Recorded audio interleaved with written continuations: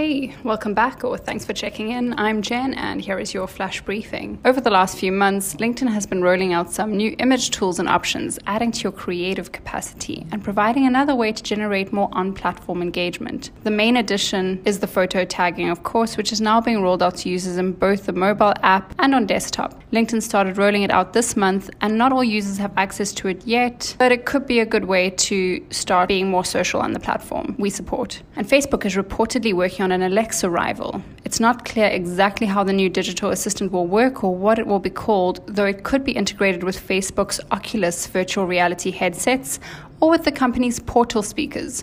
Right now, Portal relies on Alexa for assistant functionality, though you can control speaker functions like volume by saying, "Hey Portal." This isn't the first time Facebook has explored an assistant feature. The company's Messenger team previously built an assistant for the messaging app called M. Facebook's vision was to use a combination of humans and AI to help to do stuff like buy plane tickets or order food. The company eventually shut down the feature, but a revamped M, apparently short for Marvin, could make an appearance in Portal speakers. And here's the stat of the day. Instagram saw the largest growth in driving purchases over any other social media platform, increasing from 31% in 2017 and 48% in 2018.